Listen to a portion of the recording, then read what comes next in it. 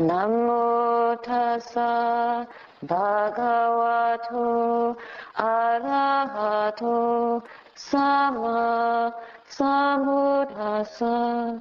Namo tassa bhagavato arahato sama sambuddhassa. Namo tassa bhagavato arahato sama sambuddhassa. Buddhang dhammang sangham namasami. Last night we reviewed some of the initial stages of insight which you may have been experiencing. The first one is the awareness or understanding that there is a physical process and a mental process, and that these two are distinct and different. As soon as you sit down and see that the mind wandering is different from the breath rising and falling, then you have an understanding of these two processes. What is even more interesting is that we can see clearly, perhaps for the first time, that there is no self, no one named Evelyn, Barbara, or Mike who can govern these processes. They have their own rhythm, their own force, and their own way, independent of our wishes. So at first it can be disconcerting because the mind is wild and we want it to be other. We want it to be still and calm. And for it to be still and calm, we have to spend quite a lot of time watching, observing. Eventually, we go a little bit deeper and we come to see the relationship between these two. That there is a cause-effect relationship between consciousness and the object that consciousness knows. When you see the breath, the form of the breath arises in consciousness and we know it. The mental process and the physical process have not changed, but through that interaction, a relationship arises. This is the insight into the principle of cause and effect. Already, we have understood anatta, not self. We have understood the principle of kamma, just from these two insights. When we observe the interaction between the mind and the object, after some time, we begin to experience not only that there is no self governing it, but also we see how it changes. And the changing of it can be unpleasant. But the unpleasantness of it really begins to affect us when we have the third insight. You might start to feel bodily sensations that are cramps, aches and pains, nausea, maybe dizziness, all kinds of phenomena that we think are because you're not a good meditator, that you're not able to do this practice well. But when we continue to observe, we begin to notice that this is just the nature of these processes. The consciousness is arising and ceasing. The object is arising and ceasing. Our knowing of the object is also arising and ceasing. And even though that is painful, the more we observe it, we are able to bear witness not only to the beginnings and endings, but we also start to notice the middle of that movement of the object, the breath. This is knowing suffering and impermanence. So already in the first three insights, We've had the knowledge of the three characteristics. Now the fourth insight, patiently enduring through these trials and sufferings of the body and the mind, just struggling to pay attention and stay with this changing nature of things coming up in consciousness, then that awareness begins to mature. And as it matures, mindfulness and concentration also become more stable, and we begin to notice the arising of the breath, or the arising of the sound of silence, or the awareness of your bodily formation. We begin to notice the beginning, the middle, and the ending of each moment of mindfulness rapidly, easily, effortlessly. This is what happens when you practice.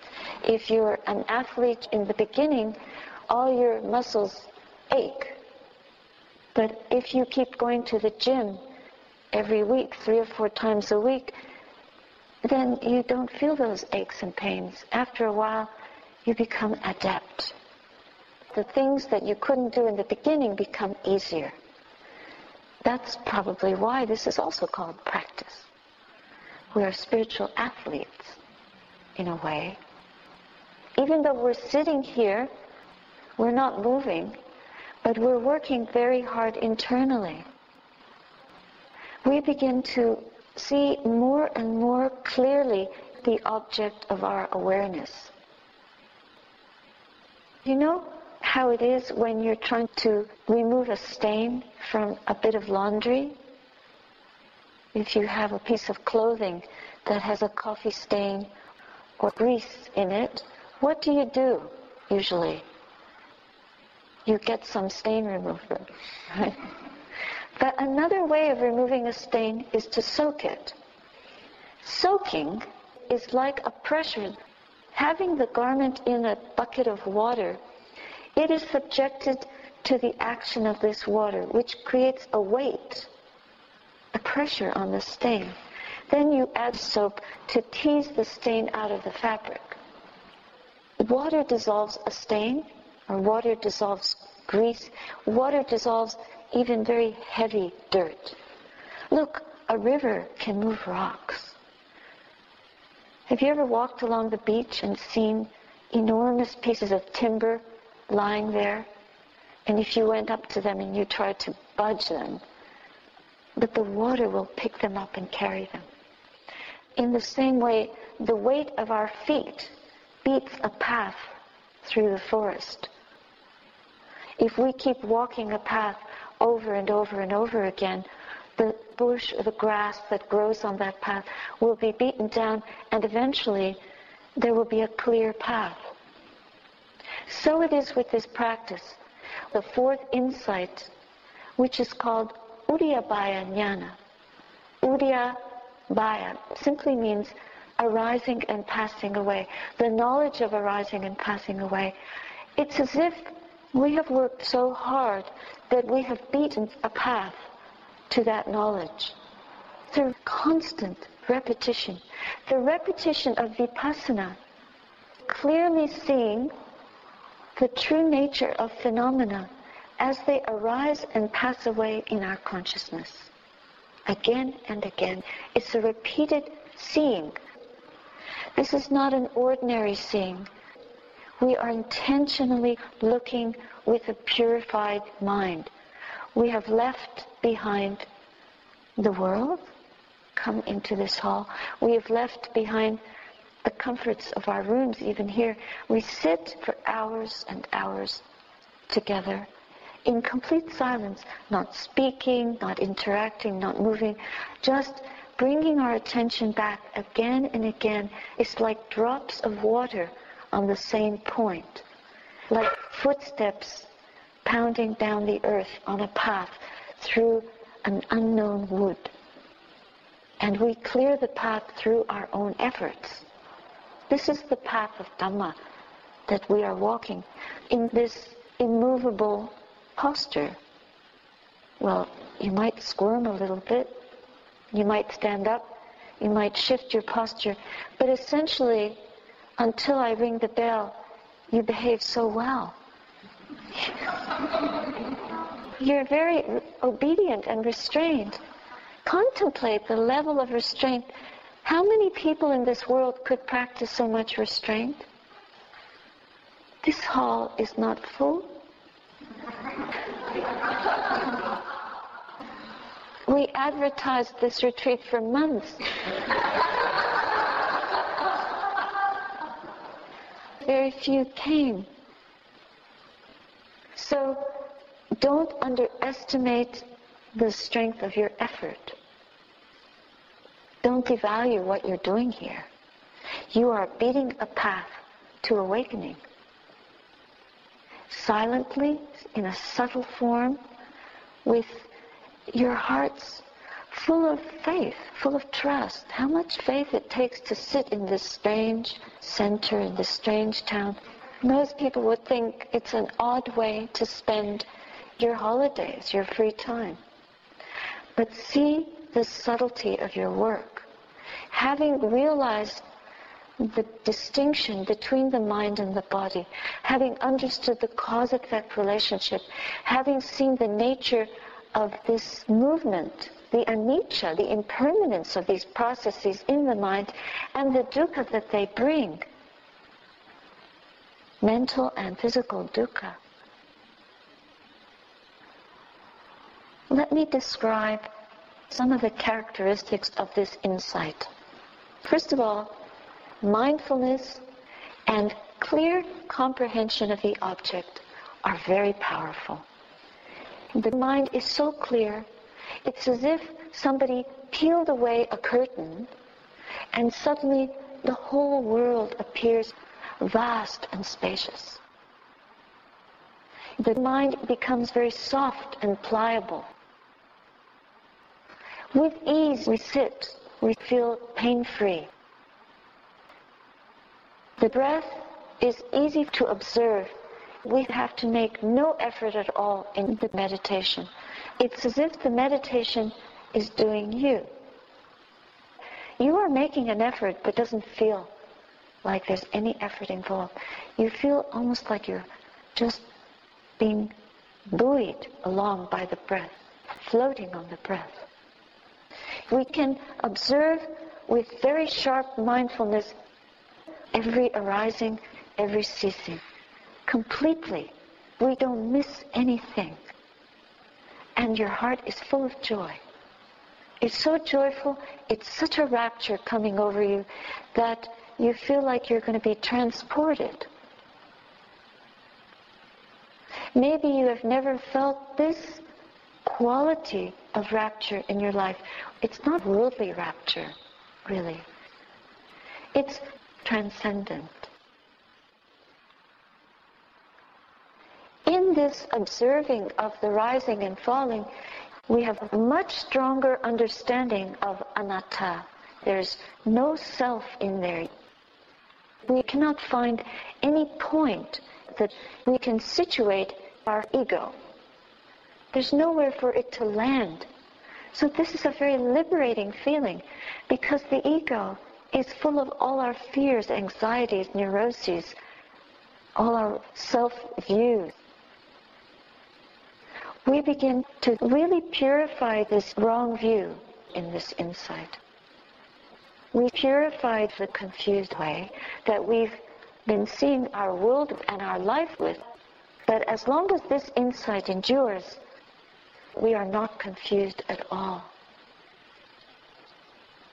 Now, we see the dukkha very clearly. We see that this is not only our own experience, but this is a universal experience. This experience applies to each and every human being. To know what one piece of bamboo looked like, we would cut it, open it, break it, and look inside. Then you would see inside is hollow and very smooth. And you would feel the bamboo and know that it has a wonderful hardness to it and a smoothness, very, very light. but strong, resilient. We wouldn't have to go cut down every bamboo to know that all the bamboo in the forest is like this. We'd only have to cut one bamboo to see the inner, internal nature and composition of bamboo. Now, with the insight into the arising and passing away, we have cut into the very core of our mental and physical process and seen the truth of anicca, impermanence, dukkha, suffering, and anatta, no self. We don't have to cut through each and every person to find out what is in Lawrence, this being, what is inside Anne. As soon as we see another human being, we know they're just like me. This is an amazing insight. Suddenly, there's a great sense of compassion that we are all the same, all of us. Everyone, these three characteristics do not belong to me. They're not personal. We all are like this. This is like an awakening. But don't get too excited, because the next insight can be quite frightening. All you see is the endings of everything, the endings of the breath, the ending of awareness, the dissolving of the body. Everything seems to be in a state of being destroyed, and that can be quite frightening. And so it goes with the insight into the defects and disadvantages, the dangers of this life and this form that we live in. Consciousness and this physical form. But let me come back to Uddiyabaya Jnana. Inside this comfort level of the body and the mind, the comfort in the mind is much stronger. We've gone through a lot of physical suffering, sitting here, sweating away, shuffling, becoming stiff, pain in the knees, terrible pain in the body. But now that's subdued. We can sit effortlessly, and the mind is also very comfortable. There's a tremendous wholesomeness. The mind states that are generated during Uddiyabaya Jnana are very pure. The mind itself is so light and bright. The joy that we feel is like the sun rising inside of you. So your mind states are very wholesome. And then as this matures and deepens to observing the destruction, it's a bit like life. Life is birth, born into this magnificent world. Then we get older, we start to understand more, we mature. Then there's the denouement of life, sickness and death. This happens in the insides as well. We clearly see that cycle, the birth and death, the cycle of birth and destruction. Then it's very easy for the mind to start having negative thoughts, fearful thoughts. What we see, what we experience in the body and mind affects consciousness and affects what we carry in consciousness. If we do not practice in this way, and we are carried along by desire, hatred, and confusion, then it is very easy for us to break precepts, because we don't have a good understanding of, number one, kamma, and number two, how our desire, how our hatred, or the seeds of ignorance in us will spur us into unskillful action, even if we don't want to do unskillful things, because our minds are not trained. But when we have these main insights into anicca, dukkha, anatta, and these insights mature in us to the point where we experience the joy of such purity of mind, it makes us realize the urgency of keeping precepts. This is very important for our life. We might be good meditators, and we might have all these insights, but at a more superficial level. But when we realize the power of beating this path to Nibbana, and what it can do for our hearts and minds, we begin to have a sense of longing to complete the path. We never ever forget that yearning. As we progress through the undergrowth, through the dense forest of insights, we may get entangled in fearful imagery or a sense of being inadequate, wrong sense of being inadequate. Just like in the third insight, you may have been hurting and feel like you can't do this, and you regret being here, and you want to go home. You long for the comforts of home. But if you persevere, then you have this beautiful result. These cycles continue to get more painful and more joyful. We've got to bear with the discomforts, the fears, the pressures, the anxiety, and sometimes excruciating pain that you might think you're going to die. But it's really only a perception. Don't believe your mind. This is a tremendous preparation for the most precious insights of your life. And you have worked so hard, so you don't want to give up. Even if your mind should tell you one day, that's it, I don't know how to meditate, I'm leaving. We never ever buy into that. I remember a few years ago on a retreat, there was a young man who did that. After about 7 days into the retreat, he felt like he had to give up. I'm leaving. I just can't bear it anymore. I asked him to reflect on how hard he had worked.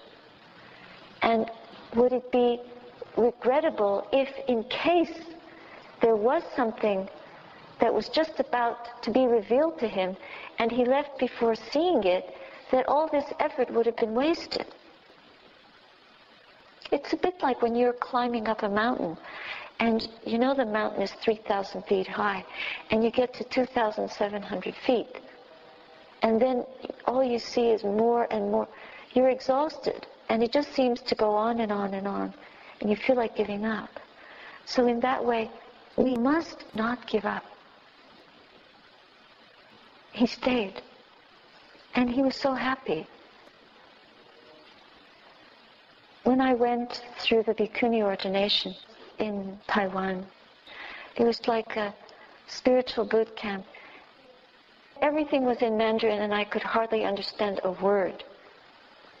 The most important thing I understood was Fo. That's the Buddha's name. The training required complete obedience. We didn't have free time. You had to function like a clock, moment by moment. At a certain minute, you had to be in the hall. At another minute, you had to be 6 flights down with your robes impeccable, slippery as they were. There were 220 monks and nuns.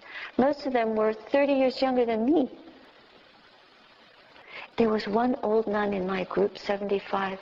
She saved my life. I kept thinking, if she can do it, I can do it. My mind at first was so critical because it seemed like we never stopped. We were always prostrating, chanting, listening to Dhamma talks, which I didn't understand. Even though one of the nuns was supposed to translate for me, she never had time because she was trying to absorb it all herself. We were in the first group supposed to be setting the example to all the others. And then there were some other bhikkhunis who had already been ordained, but they had come back to do it again. I thought, why would you want to go through this again? And then I had this idea that our tradition is superior because we sit still and meditate for hours and hours. It took me a while to get into the rhythm of this way of being. I just became like this little puppet that was pushed and shoved from one room to another. And sometimes they run. They would push me, hurry up, because I was not in rhythm. It took me a while to understand how to do this training. That in the beginning, I felt really humiliated, ground down to dust. This was so useful, so helpful, because inside that humiliation was an extinguishing. This was a huge letting go. And I began to understand slowly over the period of several weeks, I began to see that inside all this constant movement, these nuns were focused on the Triple Gem. Then when they stopped and chanted, there was a stillness, and when I listened to the stillness of their chanting, I couldn't follow the words at all, even though I had practiced following these sutras, but my mind went still. And then when we were bowing and my body ached, it reminded me of these insights all over again. It's this dukkha, and it's endless. Then they would ring the bells. We couldn't bow on our own. We all had to bow at the same time. You think I'm torturing you. I went through it myself, hundreds of bows, all together. Whether your knees could do it or not, it didn't matter. My ankles were swollen. I was huffing and puffing. One night, the end of the day, maybe 9 hours on our feet, we'd have special 1.5 hours of bowing, which I dreaded. Then we'd get in the hall, and there was the Kuan Yin, and the monitors, the senior bhikkhus and bhikkhunis, would monitor to watch us. When they started chanting, this chanting was divine. My practice is hearing. I would listen, and I would say, I can do this, I can do this. So I would bow and get up, and I'd have to keep in tune with all the other nuns. After I don't know how many dozen, my forehead started to hurt. I just felt so painful. I thought, I'll keep my hands together and soften the hurt, the pain, just once. The hall was dark, except for the shrine was all lit up. I put my forehead down on the center of my hands, and these two hands pulled my hands apart. The monitor bhikkhuni, they were watching us like hawks. So if you yourself were not watching your mindfulness, somebody else was supervising to make sure that you were mindful physically. I was so frustrated. In the end, there was nothing else to do but give up. It was letting go. We did about half an hour of silent meditation when we were resting, waiting for the next period of chanting. But the only time that I felt that I could really fall apart was in the shower. In the toilet I couldn't, because there were, in my section, 4 loos and about 100 nuns waiting in line. So you didn't have time to collapse. But then, during the ordination, when I began to understand how the mind can go to that place, when your ego is crushed into a powder. When we came into the sacred chamber, there were 10 elder bhikkhunis, which we don't have in our Theravada tradition. We're the first tier, first generation. These nuns were all in their 60s, 70s, 80s. There were 21 elders altogether, 11 monks. Several of them were in their 90s, and one of them was 99. But I just couldn't hold my body still until they started chanting. What I experienced at that moment was the connection to the lineage of bhikkhunis. going back to the time of the Buddha. I've never experienced that before until that time.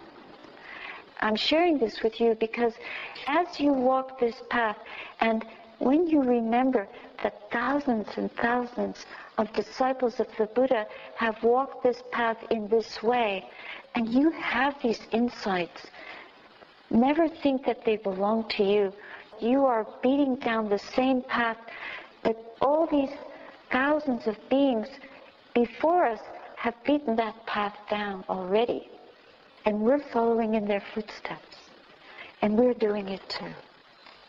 So you can feel connected to this miraculous lineage that goes back 26 centuries.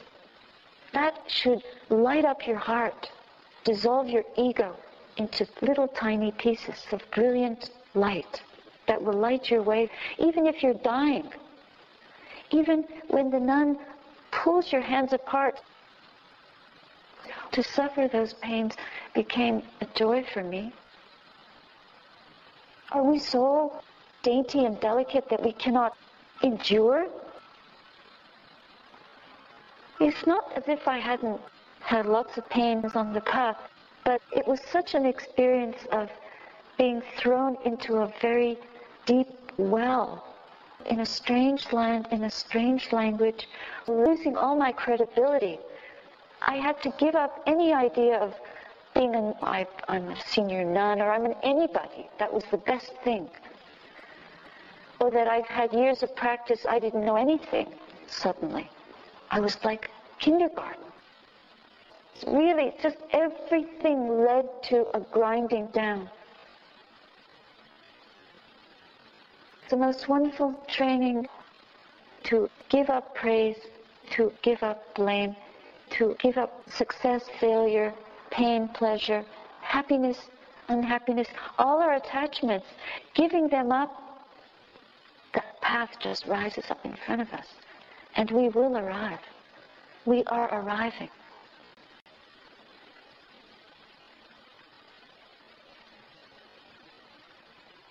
The third thing that I realized was how much the self-surrender happened when I was able to focus on this image of Guan Yin.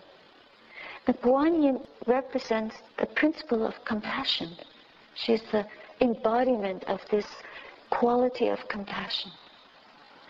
And so many times when I felt that I couldn't stand up for another second, did that wonderful monk have to keep giving a Dharma Desana at 9:15 at night, knowing that we'd been on our feet.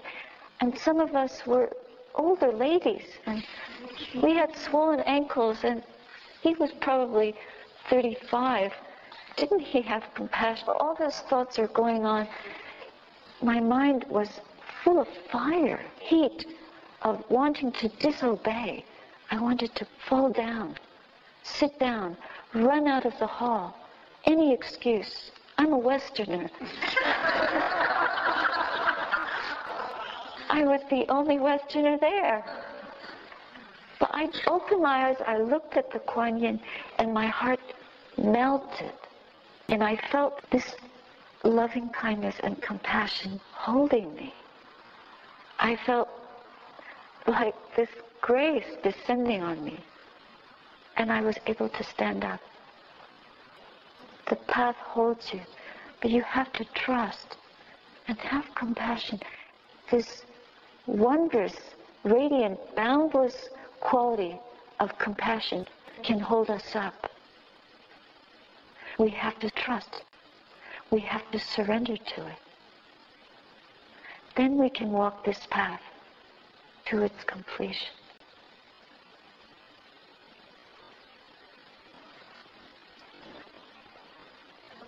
That's just to tell you a little bit about the fourth insight.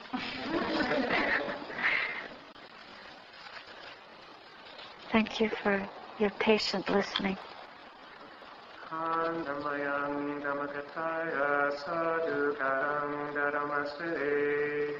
Sadhu, sadhu.